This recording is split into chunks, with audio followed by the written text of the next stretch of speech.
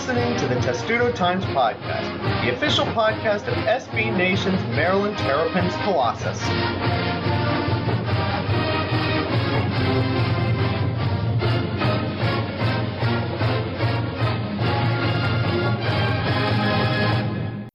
And welcome to episode 124 of the Testudo Times Podcast, where I hope we're all in a little bit of a better mood than we were last week when we recorded this show.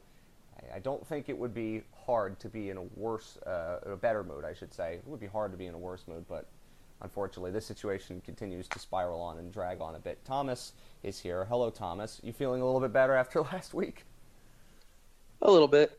I was able to enjoy somewhat of a vacation when I was down in Virginia Beach when all that happened, so was able to end up with a bit of a vacation at the end of it. Yeah, you were telling me you didn't really have any vacation after what broke on that Friday night, and you were in the midst of all of it, and you couldn't really have a vacation, and that your family was probably hearing a lot about what was going on at Maryland, and I'm not sure how interested they were. They humored me. They're all interested. My grandparents were there, so this is as much as they've talked about Maryland with me. Well, there you go. Well, that's not bad. And Ryan is also hopefully a bit happier than he was last week too. Yeah. It's less hectic, less bad news about Maryland coming out every day. Well, now another school scandal is now taking precedence again. So, I mean, for Maryland, they can slump back into the shadows for at least a week, perhaps. There's no shortage of ways to feel pretty crappy about loving college football. So that's of course not. Of course not. But you know what? I think we all kind of understand that when you like college football, you like the sleaze involved with it too. But, well, let's get to Maryland first. If we have to talk about Ohio State later in the podcast, we have time, we will. Thomas, in terms of developments for the last week or so, let's get over some of the big ones. The biggest, I think we could say, it happened right after we released this podcast, is that we actually heard from Matt Canada for the first time. We didn't hear from players, but we heard from him. And it's an interesting dynamic for him. We'll get more into this, I think, next week, because we all assume he's going to be the coach for the full season. We all think he's going to be. So the dynamic for him as an interim head coach, for just joining the program, having bounced around to a bunch of offensive coordinator jobs recently, but also not really having any ties to what's been going on in Maryland the last couple of years, means that his dynamic as the interim head coach of this program is very, very interesting. And to hear him talk about that, we haven't really heard him talk all that much. So to hear him talk, it was good to hear, well, his voice, and also to hear what he's thinking about the situation that he's in. Yeah, he's in certainly an interesting spot. You know, when he came on board, it wasn't supposed to be, this. He's never been a head coach before. I mentioned this at the very end of the last show. We didn't really have a lot of time to talk about Matt Canada, to be fair. Yeah, I mean, it was an interesting subplot time, and now I think it's emerging into a little bit more of the plot as far as, ramping up to football season, is that he's still both the offensive coordinator and the acting head coach at the moment. And he's pretty well known as a good offensive coordinator, and it seems like the players have rallied around him in the last couple weeks. And he talked about how, having a great culture and such. I think that's just the players have rallied around each other and around the coaches that are still there. But we haven't heard a ton from him. What we have heard is encouraging, but we obviously haven't gotten the full story. I think he's done about as well of a job as you can realistically ask him to do.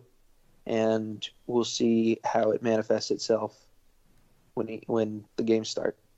Yeah, I think that it's going to be interesting when you look at the entirety of what Matt Canada has to deal with here, because, of course, this is a situation that is not really favorable to him. Although, Ryan, in one way, he's a coach that's bounced around a lot, and you don't know how many chances you're going to get when you're a bit of a hot potato bouncing around from job to job. And it's something we'll get more into next week. But I think his dynamic is somebody who could come in and steady the ship, and if he does, let's say Maryland, in theory, makes a bowl game, he will get a lot of plaudits from a lot of people around college football, and you could argue his status as a college football, not just offensive coordinator, but a head coach, rises dramatically if Maryland somehow has a good season. Yeah. There's and as you said, there'd be a lot of a lot of jumps before we end up talking about that. But I think he, in a way, like I don't know if you guys listen to a podcast Ain't Played Nobody, but I was listening to that with Bill Connolly and Stephen Godfrey, and they said in mid-June, I think, on their podcast that Canada's jumped out around a lot of places, but was likely, seemed like he'd stay at Maryland for 1 year and then would end up head coach at a G5 school, likely a G5 school, because you don't really end up going from Maryland offensive coordinator to head coach at another Power 5 school. And say he does well, it would be a chance for him to sort of skip the Group of 5 time and just head straight into being the head coach of a Power 5 program. However, with everything that's going on right now, I mean, you could see it going on a bunch of different ways. I mean, I could see it even, maybe he has, I don't know, however you want to define a satisfactory season for Maryland, but they go around 500, and it's still possible that at the end of the season, the team and the coaching staff are just like, it's known that they're going separate ways because Maryland just feels like it has to clean house, or that Canada just decides, I don't want to be around for whatever rebuilding process has to go on here. Or he succeeds and he and Maryland come to an agreement and both move on pretty happily. Those are I guess the three ways I could see it unfolding. There's a lot that could happen, and we'll talk about it more next week. Like, what is a satisfactory season now? This is not something we have to get into at the moment, but the Matt Canada storyline, as we say, we all pretty much assume that he's going to be the coach the full season. There has been no developments to this, but our intuition leads us to believe this. From just everything that we see. We don't have any inside sources at this point saying that. But the Matt Canada story is, I think, one of the more intriguing ones going into the season, and especially since that's the only time we've heard from him. But I'm presuming that at the time you hear the next podcast, we will have heard more from Matt Canada at that point. Let's talk to the actual investigations itself. Thomas, the biggest developments were that the Board of Regents for the state system of Maryland has taken over both investigations. That's Jordan McNair and football culture. I've been in and out with other things as of recent days, but what does that development signify in where these investigations are going? To me, it reads as the University System of Maryland and the Board of Regents, they are putting a little more power into their own hands and a little power out of the hands of top officials at Maryland. I guess if nothing else, just to reduce the conflict of interests. Now, the Walters investigation is an external investigation already, but in the ESPN report, there were things about how it was being handled within the program, and they weren't flattering. The second investigation has started. It should be done in a couple weeks. They actually expanded it. I think they more than doubled the size of the panel investigating the culture of the football program. That was something done a couple of weeks ago. Went it from 4 to 8 or something? I don't remember the specific. I think it was 4 to 9. Well, but I could be wrong. Tie-breaking votes. Yes. Yeah, they added 5. They're expected to announce up to 5 additional members by Friday. So potentially by the time you're listening to this podcast. Perhaps. So but maybe more. We've known what might be close of day Friday, which as we know now could be 6:40 p.m. Boy, that's specific. In terms of timelines for these investigations, because we thought the culture of the football program investigation was going to be done before the season started. Doesn't look like that's going to happen now. We knew when the other investigation was supposed to be done. That's September 15th. So does this extend the timelines any longer? Because I was pretty confident that Maryland didn't want at least one of the investigations, the football culture one, to go on into the season. But it looks like that's going to go on into the actual season now. I think I was definitely of the opinion that I figured when Wallace Lowe announced it, he talked about how he wanted it to be quick. I thought for sure that means before the season starts. Now that the university system is taken over, anything's possible. I think just you're adding 5 additional members. You're basically saying it's like you're rebooting the investigation almost. And, we don't really know what exactly they're going to be doing. But it seems like if they're just announcing 5 more people by Friday, I mean, you'd think it probably takes them at least 2 weeks to wrap their whole thing, and that might be a very, quick version. Maybe it takes more like 3 or 4. But I think the announcement that they're adding 5 more people only means we're waiting longer for this announcement. For the announcement, I think that we're all expecting, being that Maryland parts with DJ Durkin. However, that announcement, you never know how many people it might affect, implicate, whatever you want to use, without us verging too much into speculation here. That one's the big one that can certainly implicate people outside of DJ Durkin, but it could be the one that is the catalyst for DJ Durkin's termination from the university. I think that there's a couple of things we could go to, and we'll get to speculation in a second, because my thought is now, Thomas, and maybe we could get into speculation now, perhaps this is lining up for them to release all the findings of both investigations at once. Like, they already had a clock for the Jordan McNair one specifically. Now maybe they announce them both at the same time. I don't know.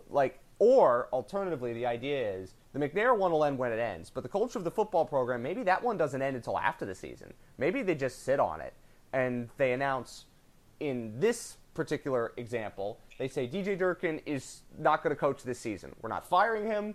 We're not removing him yet, but he's not going to coach this season. Does that seem like something that's reasonable as these investigations expand and the power and jurisdiction of them changes? A lot of these things seem reasonable. I think it's also reasonable to think that maybe they added people so that they could go quicker. Is both, it would make sense. It would also maybe be wrong. I'm really not sure what it means as far as how long they expect that to go. There's no change, as far as I know, in the expected deadline for the Walters investigation. Yeah, that's what I'm saying. Maybe they sync up, who knows. But the fact is, if these investigations take longer, and it would be the culture of the football program investigation that would more be likely to turf DJ Durkin, I mean, that's why I was saying, they have to make an announcement in some way next week. Either he's not coaching until further notice, whatever that means, or they're firing him, or in the wildest of circumstances, they bring him back. But I think that we're going to have to hear something next week, and if we do, obviously you'll hear about it on Testudo Times and many other different places. Hopefully you come to us first, though. I want to talk, Thomas, about Jordan McNair's parents' comments. They went on Good Morning America a couple of days ago, and they talked about they think DJ Durkin shouldn't be coaching anymore. But they also said something interesting about Wallace Lowe, which we were talking about whether he would be implicated perhaps in job security when it came to all of this, because naturally you have to go up the ladder when you talk about failings. There's the level that Maryland has failed, and they have failed quite clearly. So they have been very much trumpeting DJ Durkin should be fired, and that shouldn't be a surprise, but they defended Wallace Lowe more than I thought they were going to. Yeah, I was a little surprised by that. It's especially an interesting sort of duality because Boomer Esiason is just as vocal in the opposite direction. And so, I mean, that's really where we are at this point. Is the news is different people kind of coming out of the woodwork to talk about different angles of it. And the thing is, Jordan McNair's parents obviously are very important in this situation, and I think that it's their statements on DJ Durkin. That's why, in the end, Maryland probably has to fire him. But if they're saying that Wallace Lowe could stay on, don't you think that if they say it publicly and they're okay saying it publicly, and they've shown that they accept a little bit of what Maryland has done since this all broke, that maybe that means they're more likely to keep Wallace Lowe and his job security is in a little bit less danger? I'm not sure about Damon Evans where this leaves him. And I mean, obviously, there were a lot of people calling for Wallace Lowe to be fired, and I'm not surprised that Boomer Esiason is one of them. I mean, he cares deeply about Maryland athletics. He cares deeply about the football program. And, I mean, there's also some element of, hey, the programs have been mismanaged for many years, and Wallace Lowe is at the heart of that. But, I think, Ryan, to this extent, the fact that Jordan McNair's parents are saying that they'd be okay if he stayed on Wallace Lowe might basically allow him to dodge a bullet, unless, as we said last week, more damning information comes out, and that is always a possibility. I think the McNair family talking about them I think it would have been like if they had come out and said Lowe needs to go also, I think that potentially has a lot more impact than them saying that he should stay. I think it has some impact, but I don't know. I think part of it is we don't know what happens with Wallace Lowe and Damon Evans in the investigation into the larger football culture. And I think because Wallace Lowe, as far as we know, is still part of that investigation. Don Marcus from the Baltimore Sun reported that he was there on Saturday when the panel it was still a 4-person panel back then when it started interviewing people. But it is very tough to say. I think they're judging from our Twitter mentions. There's a lot of nameless people online who definitely are saying that Wallace Lowe needs to go.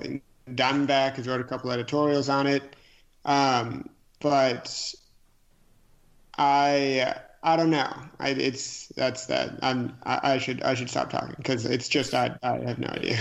We don't, but as I say, like the way that Wallace Lowe would be in any sort of job danger is if more bad comes out. Because the Wallace Lowe's job, as we said last week, is not just looking over the athletic department. It's looking over all of Maryland, this gigantic university with, 30,000 undergraduates, 10,000 plus grad students. It's a huge school. And if Wallace Lowe is hampered in his ability to do his job because of what's happened with the football program to such a degree that he can't do it in the way that he's supposed to, that's what the same thing I said with Damon Evans, and I still think it's true. But Jordan McNair's parents saying something positively for Wallace Lowe is certainly not radio silence, and radio silence you could argue is a condemnation of him, and certainly not saying he should be fired. So there's an interesting dynamic there, and Wallace Lowe is still under, of course, intense scrutiny for this, as he should be, and the same holds true with Damon Evans, and we're going to see how this all plays out. There's one thing, Thomas, that we didn't really get a chance to talk about last week because of just the way that this all broke and how many layers of this there are, and that's the former players talking about the culture, right? And there was a lot of stuff that's happened. There were former players of DJ Durkin's, I think it was at Stanford, who was saying bad things about him. And then there were the Maryland players that defended him. There were the Maryland players that said maybe he's gone a little too far. I think Jabril Peppers said something about him, and he played for DJ Durkin at Michigan. What do we make of all of this? Because you're going to naturally see these people come out either defend DJ Durkin or bury him, depending on what your relationship is. And there's so much more in terms of water under those bridges that you're never going to know. But what should us as observers, and in many cases we're biased observers, we all like the school, and we all want the school to get out of this as best it possibly can. What should us observers, fans, journalists, people who are watching this from the outside be thinking about many of these players and what they are saying about DJ Durkin and what it was like to play for him? I think in general, I mean, you kind of have to just aggregate it and think, what are the things that the majority of people are agreeing on, basically, because you'll hear outliers in every direction. The Stanford players are guys who didn't play for him, and I don't know if that has anything to do with how they feel about him as a person. It's hard to tell, but there are other players who didn't play a lot for him who say good things. So Jabril Peppers was more critical than any Maryland players have been, but still said that he kind of understood where he was coming from and he understood what his goals were. It was more just, maybe he disagreed with his coaching style. And Maryland players have generally been pretty supportive of him, past and present, including, I think the most interesting one was Shane Cockrell, who was in his doghouse for like a year and a half and, had to miss games because of his own faults. And he's come to the coach's defense. So I mean, we heard players that were in there at the start that were, I think, Randy Edsel recruits. We heard something about Perry Hills. I think he said something. So it was all interesting, but when you hear a lot of it, you don't really know how to parse it out because a lot of it is positive, but then you hear the negative stories too. And I think the most balanced and measured was DeAndre Lane. He talked to Inside Maryland Sports earlier this week, and he talked about how the trainers tried to get him back from a concussion too early, but he generally said pretty good things about the staff and about Durkin. So we encourage you to read those things. It took yourself. It's complicated when you hear these former players talk, and of course, yeah. I mean, but that's most of what we've gotten, in the last week is a few more people going on the record. Like we actually got current Maryland players on. I think it was WUSA 9, and I mean they all had pretty good things to say. I was surprised that they ended up on TV there.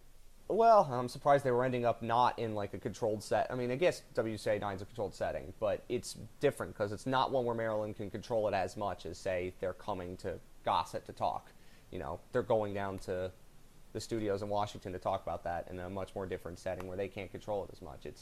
It's an interesting dynamic when you hear the current and former players talk, and I'm pretty sure we're going to hear more of this in the future. So I think that's it in terms of actual news that's come out of the Maryland story in the last week or so. Something's going to have to be done in the next week because next week they're actually going to be preparing for a game, and we're going to have to hear more from the players. We're going to have to hear more from Matt Cannon. We're going to get two deeps.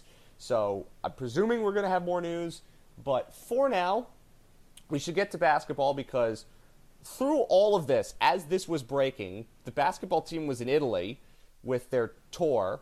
Now, we don't have any video of these games. We only have very few highlights from Maryland's Twitter feed. We have scores, and we have what Mark Turgeon has said briefly. So we should definitely get to this because there's been a lot of basketball news, and we're happy to talk about something that isn't negativity about football for once. Not many Maryland fans would tell you, well, I'm more positive about basketball than football these days, until recently, of course. So, Thomas, their Italy trip was interesting, and reading Mark Turgeon's comments about trying to set up offenses and plug things in, which is important because this team is so ridiculously young and has so many new players. What have you made from all that we've seen from the Italy trip? It's hard to make out too much of it, but you look at just how the guys are fitting in, the new pieces, Aaron Wiggins, Jalen Smith, even Sorrell Smith, Eric Ayala, they've all seemed impressive. They've all put up good numbers. They've all shot pretty well. Wiggins and Jalen Smith in particular have been steady, and obviously we didn't see Ricky Lindo, and I don't know how he'll fit in, but the box scores are similar to what you would expect. I think the biggest surprise was that Darryl Morsell was effective from beyond the 3-point line during the trip. He hit more threes, I think, in the final game of the trip than he hit during his freshman season. That's something worth mentioning because he was not a great shooter last year, and that's what you want to see players develop new skills from freshman to sophomore year, and he had a lot on his shoulder. I don't know if I've said it on this podcast, but I did. He struck me as the kind of guy who would work himself into an above-average shooter by like his junior year. I don't know, if he's ahead of that, but early signs are encouraging. If he's ahead of where he was last year, I mean, there's really not much room for him to go except up. He was not a great shooter last year, and I bet he'll tell you that. But, Ryan, in terms of what we saw on this trip, again, from just tweets and comments from Mark Turgeon and the like, it's positive that they get this chance to gel, and they desperately need it because this is one of those seasons that's very important for the entirety of the program, and also because there's a billion new young players coming in. So what have you learned from reading articles about the trip and seeing what Maryland is posting about it on Twitter? I have not been paying a whole lot of attention to the Europe trip. I think the big takeaway to always have from something like this is that you shouldn't take anything away from it. I think it's probably really fun for players. I think it's a good bonding trip for the team. Sometimes people say, or I think head coaches usually say that, they look back and they say, wow, this was a great thing that we were able to do, especially because we just got to practice over the summer with the coach and the players both there, because normally in NCAA rules you're not going to be doing that, I think, pretty sure. I think I didn't even look at the box scores. Watched some of the highlights on Twitter, but I wouldn't take too much away from it. Good, but definitely bad or good. Just I think Morcell, he's a guy who needs to improve his long-range shooting, but he obviously knows that. He'll probably need to do that if he wants to keep pace with the new guys they bring in. And just he played a ton of minutes as a true freshman. That's not easy. I think it's natural to expect his three-point shooting to go up, and I imagine it will. Yes, it kind of has no place to go, but as a guy who he wasn't a particularly heralded recruit kind of until the very end, until right before he committed. It's been a pretty quick rise for him, and I imagine the shooting will be just kind of the last piece of the puzzle for him. You could definitely say that. Speaking of Ricky Lindo, we should talk about Thomas Him, because that was the silver lining in a dark cloud of lots of bad Maryland news. Maryland needed somebody to come in terms of after they lost Schneider-Harrard for reasons we still don't quite understand. But Ricky Lindo was a 2019 recruit that was able to reclassify to this year. What do we know about him? And he's the sixth freshman in this class, and that's like Kentucky after most years with all the freshmen that they bring in. Now, obviously, the top three on the recruits, that would be Ayala, Smith, and Wiggins, are going to contribute a lot. But Sorrell Smith and Ricky Lindo might have a chance to contribute because Maryland just doesn't have a ton of depth in those sorts of positions. So what do we know about Ricky Lindo, and what kind of player is he, and what kind of impact from just that do we expect we could see from him in this season?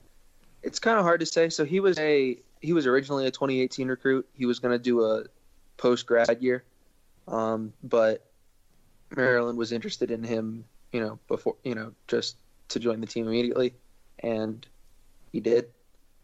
He's an athletic forward. I think he's 6'7", 6'8", long wingspan. So he's not a big man, which is what they kind of needed to replace. I don't know to what extent he can, play a small ball 4 or even a small ball 5. That's something we'll have to really see as camp and preseason happen. But he's definitely an athletic forward who can probably make plays almost right away, I think. He fits into the mold of what Mark Turgeon likes. He likes length, obviously. He likes versatility at the 3 and 4 spots. And while there's no real direct comparables to players that Maryland had before, you can see a lot of players that Mark Turgeon has had and recruited that are like him. Yeah. I mean, I haven't seen enough of his game at this level to make a comparison. But, I don't want to throw Jake Layman out anywhere, but he has similar measurables. So we'll see. Oh, we know what people think of Jake Layman on this website. It's okay. I mean, now we invoke his name for good, but as I said, there's a lot of players that Maryland's had that's like him. But he's going to add depth, whatever it might be, and he's probably going to play this year. So you want to see something from him, but, I mean, Maryland's going to need a ton from freshmen if they're going to be competitive this season in the Big Ten, whose schedule was released. And Thomas, don't necessarily think we need to go too in-depth about it, but now we know the entirety of Maryland's schedule, and we don't know still a ton about how the Big Ten is going to shape up this year. It doesn't look like it's going to be nearly as strong as it was at the top last year. So what do you think about how the schedule plays out? Of course, note, 2 more conference games than years past. It's now 20, and no stupid early tournament at Madison Square Garden. It's the normal length of season, and they're playing at Chicago this year for the Big Ten tournament. So beyond those 2 notes, what did you say about how the schedule is going to play out? I don't think any big surprises. I was surprised by a little surprised by the length between their early games. I think it's like a 5-day break, or they're 5 days apart, so it would be a 4-day break. That surprised me a little bit because I think last year was a Friday, Sunday. The reason why, of course, in the early they had to conference, get more games in a shorter amount of time. Yes. Yeah. So I mean, that was a little surprising. I mean, it's hard to be surprised with anything in the Big Ten because we already knew who they were playing home and away. We already knew about the Madison Square Garden game, but now we see it on the schedule, and it's like, oh, so I mean, they have back-to-back road games before it, I believe. Yeah, and Ohio so State that makes, and Michigan State, which will be very so difficult. that makes, yeah, so that'll be probably the toughest little stretch of their season. It's so hard at this point to say which Big Ten teams are even going to be good, because it seems like the entire conference is just teams that could be pretty good and could also flame out. That's Maryland too. Oh, absolutely. Maryland's in that. Sparty. Even Michigan State, just lost so much from last year. It's hard to say. I mean, Purdue lost their entirety of their starting lineup except one player. Yep. I mean, Ohio State was surprisingly good last year, but you don't know how that translates. Indiana's a complete wild card. They've got great freshmen coming in, but you don't know what's going to happen because last year they weren't very good. But, I mean, the key, of course, for Maryland is doing not terribly on the road. And here's the thing that's the schedule and how it works. Maryland's got 4 stretches, as far as I can see, of 2 consecutive road games. And last year, Maryland was crap away from home. They've been crap away from home for many years. You know they're going to be good at Xfinity Center because they always are. They're going to have duds here and there, and they did. But under Mark Turgeon, it's reasonably safe to say they're going to win 80-90% of their home games. But as we talked about with their out-of-conference schedule, they don't play a road game, technically. I mean, yes, they go to Navy, but that's in Annapolis, and it doesn't really count. So it's arguable to say that their season's defined by how they do in their road games and how they do in these stretches of 2 consecutive games away from home. And Illinois, while it's at Madison Square Garden, there are going to be more Maryland fans there than Illinois fans. So that's still pretty much a home game, even though technically they're giving one up. But I think for me, it's just how do they play on the road. That's going to determine a lot about how they play the season because, as we always say, home, give them a chance to win, they're probably going to. But on the road, they lose a lot more than they should. And that, to me, determines how this season goes. I mean, in terms of games, they have the final 3 of their 4 games at home. I guess it's interesting. I mean, they get Indiana at home. They get Purdue at home. They have to go to Michigan State. They get Michigan at home and got a couple of games like this. So we'll see how it all plays out. Is there anything else, Ryan, about the schedule that you're thinking about that you want to mention? No, I'd echo pretty much what you said about the Big Ten. Almost everyone who's good last year is very uncertain this year, and most teams were bad last year. And outside of Purdue and Michigan State. I mean, Michigan and Ohio State too, but that was the top 4, and then the rest was just a complete mess. Right. I think, Indiana's a safe bet to, certainly do better. Not that that's really an accomplishment, but they should be a contender, ideally to win it. Maryland should too. If it all goes well, they could easily win. They've got a lot of talent. Right. Maryland's big challenge will just be having any sort of depth, as well as maybe trying to be not having to play Anthony Cowan 100 minutes per game. But I think, the schedule is when you looked at the Big Ten last year, I think we all had no idea that Ohio State was going to end up being good, and we didn't really. Michigan making the national championship game is just ridiculous. But we you didn't even know. Excuse me, sir. I predicted that was going to happen, so I did have an idea of that. That you are one of the few. Ohio State and Michigan, you didn't know if they were going to be good. Well, Minnesota flamed out too.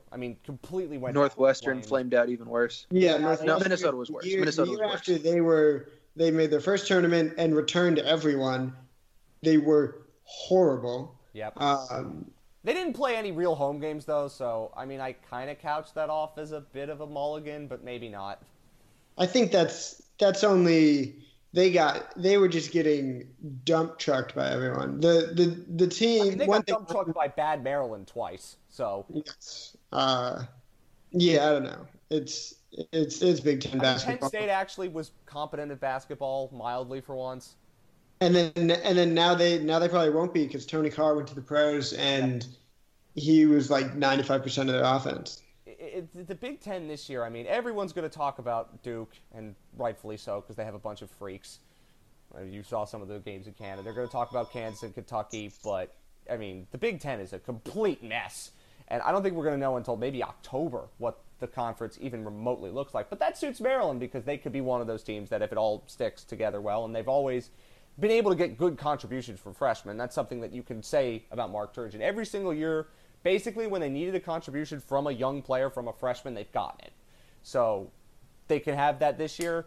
Tournament's reasonable expectation, of course. But we want to talk about a former Maryland player first, and Melo Trimble's going down under.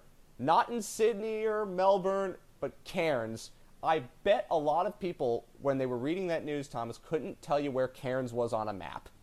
Who's to say they can now? Well, I don't know. have I'm never just saying.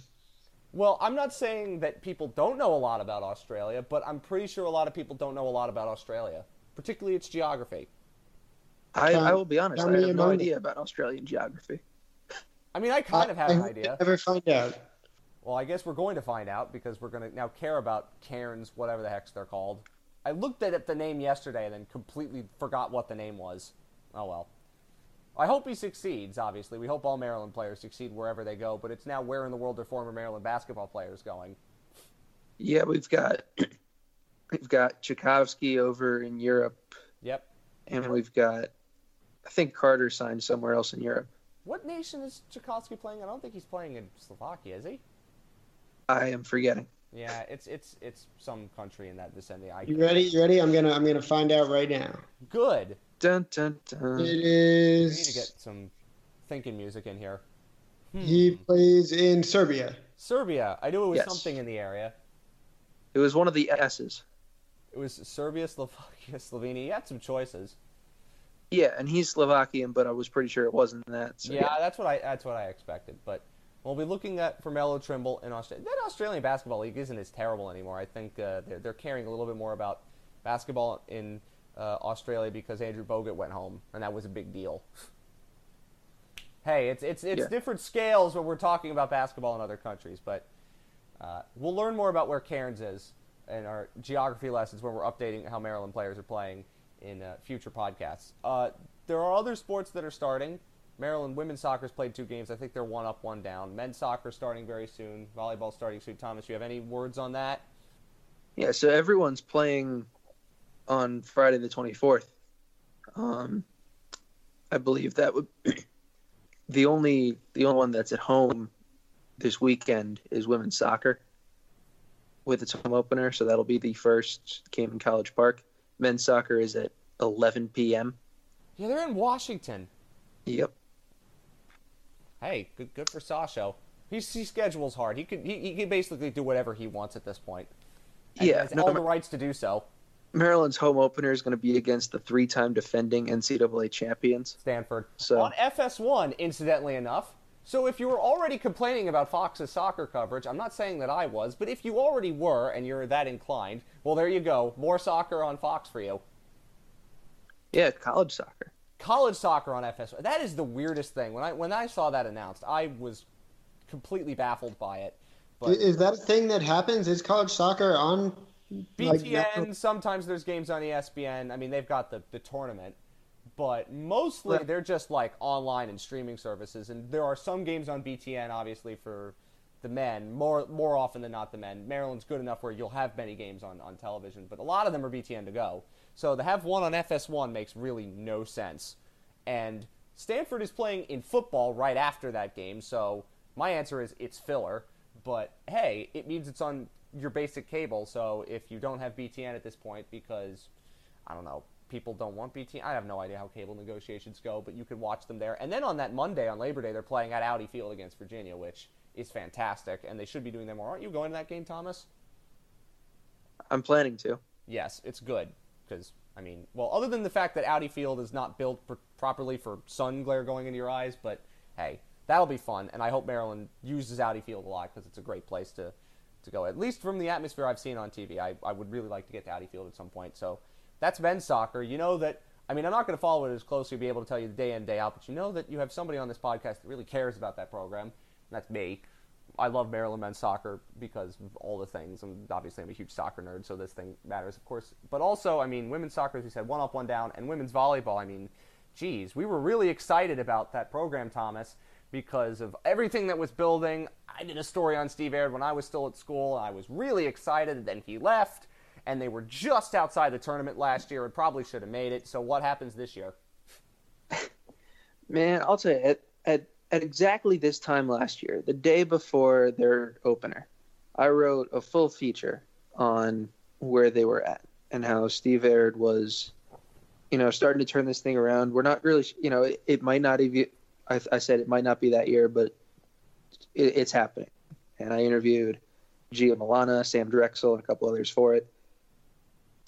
By January, Aird was gone, Milana was gone, Drexel was gone. So everyone I really interviewed for that story was out. So that didn't age well. And now, here we are with Adam Hughes, who was Aird's top assistant. They kept the rest of the staff, which I think was a win for Maryland.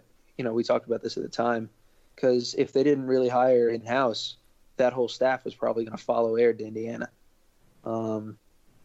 which is in conference. So that's just naturally interesting. The roster this year is still young. They had one freshman in the class, and Hughes went out and recruited a couple more. He got a couple transfers. But it's still a lot of freshmen and sophomores on the team. I think 2/3 of the roster is going to be freshmen and sophomores this year. So, it's young, chance for a lot of different players to make a name for themselves. Mm-hmm. And we all like it when this program, which was not great for a while, was getting close and was beating decent teams and playing well against decent teams, and then nearly made the tournament, but didn't. It's life. But maybe this year will be the year? I'd be surprised. Milana and Drexel were, two of their best players last year. And they also lost another outside hitter, an Angel Gaskin. So, they, I think, at least this year, have too much to replace. But Hughes seems pretty well liked, and I think it'll be a setback, but I don't think it'll derail what Maryland is building. Okay, good. So that's Maryland-related things, all of them. Do you want to talk about Ohio State briefly? Because we talked about it a little bit on previous shows, and I joked about it, and I realized since doing that, I probably shouldn't have. But should we talk about what's going on there? They're in Maryland's division, and we're not going to get a huge chance to talk about them in the future. Maryland doesn't play them until the second to last game of the season. So if you want to talk about it, Thomas, we can. If not, we can think happy thoughts. I don't have much to say on it. I'll just say that, these are – you can't pretend that football is more important than these other things. And I think that is a place that big universities, Maryland to some extent, Ohio State to a greater extent, have struggled. That Ohio State seemed to treat this as much as a football thing as anything else. And, Maryland seemed to try to, at least until the reports came out, seemed to try to keep the status quo going even after a player died. So I think in both of these instances, they're wildly different things, and we can't generalize. But I think that's the thing, is that it has to put these things in perspective. Other things are far more important than football, and that's what we have to learn and be able to actually internalize. But as I think Ryan said earlier, and then sometimes I don't remember exactly what is said in these podcasts until we go back and edit them, but you said something that's like, it makes you feel like a little bit icky as a college football fan. But I don't think we can be surprised by how this ended with Ohio State. Maryland is dealing with it differently since all of the stuff went public. But Maryland football is not Ohio State football. They're in two completely different universes. And for that reason, I'm not surprised with how it ended with Ohio State, but it doesn't make me feel any less icky about it. I would say the same. Right. I was just pretty sure a couple weeks ago that Maya would end up not surviving at Ohio State. I think it's kind of amazing what happens if you just let every school. It's like if you just let it sit for 2 weeks, then there's not as much constant pressure, and then you couldn't. Ohio State could not have gotten away with, saying Urban Meyer's just going to be suspended like 2 weeks ago, essentially. Yeah, He's suspended for one game, and he can coach the team in practice for 2 others, and one of them's Rutgers, so it doesn't count. Right, and I think it's kind of crazy what happens there, because I think by then sports fans and sports media are still very much paying attention, but I think the any outrage that expands beyond that area has sort of, those people have already moved on. Quick news cycle. And then, it was like, I don't know, nothing wrong I'm about to say is like, particularly even my own thoughts, but the difference between what they found in their reports versus what they found in their reports seems like it basically said, yeah, they both acted, Gene Smith and Urban Meyer both did not report this thing. It sure seems like they knew enough about it, and then their applications of the reports were like, well, they only screwed up a little bit and it's fine. But I read some of those reports and you're just like, wait a minute, shouldn't that be fireable? They knew what was going on and they didn't. And Urban Meyer claimed, I think it was memory loss or something in there, which is like, wait a minute, what? The explanations they used were just insulting. They could have just not said the part about he takes medicine that might make him forget, which, don't we all? That's not, no, everybody. That's not a chance. And it's that part's insulting. The fact that they deliberately didn't release that document until after the press conference was ridiculous, just because their rationale was that they needed, it was going to take too long for people to read it. It was like, well, then you could have had the press conference in the morning. Let people read it overnight. They answered questions before giving people the facts, and that way they didn't have to answer for all the facts. I don't know. And it's poorly done. And I don't want to say this, I don't say some of these things wrongly, but Ohio State scandal definitely got pushed aside a little when the Maryland stuff broke, and the outrage was definitely towards Maryland for a while. And that, I hate saying this because you don't want to compare, and I'm trying my best not to, but seriously, in ways like that, the Maryland got the outrage, and then Ohio State just sort of slumped back, and everyone was like, oh, right, they're going to release this now, okay, let's worry about this going forward.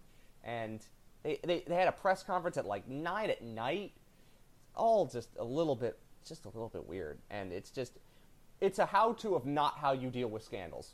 And for what we can say about Maryland, and this is what we'll end on, since the whole thing broke, they dealt with it really poorly before that, and there's no doubt about that. But since it broke, I think they've dealt with it as reasonably well as you could have asked them to. And also, as we say, Maryland football fans are not Ohio State football fans. These are not analogous situations in any way, shape, or form. But, I mean, most of the Maryland fans' reaction was like horror, and then everybody should be fired. Not the same at Ohio State. There would be no rallies for DJ Durkett outside of Gossett like there was with that pokey, ridiculous rally for Urban Meyer the day the stories broke. But, man, we're dealing with two different cultures. But regardless of that, hope you enjoyed this podcast. Hopefully it was a little bit more of an easier listen than the last one. And if it wasn't, Maryland football is still in a very dark place, and will be for a while. Next week, look in your podcasting locations. Thursday morning, we should have a football season preview podcast for you planned. We think we're going to hear more in terms of just general information on the status of coaches, on the status of people who are on leave, and the status of actual football-related things like who's the starting quarterback, what's on the two deep, and how they're preparing to play Texas, because there is a game, and it is still against a team that is ranked in the top 25, and is going to want revenge for having been beaten pretty badly at home the year before. We will talk about that. We'll go into every element of the football season in terms of on-the-field, record predictions, and the like next week. Hope you enjoyed this show as we try to catch up on everything. If other stuff happens, please stay tuned to Testudo Times for all the news as it comes out. But until then, of course, I can say this now because this podcast is a little bit more positive. Go Terps.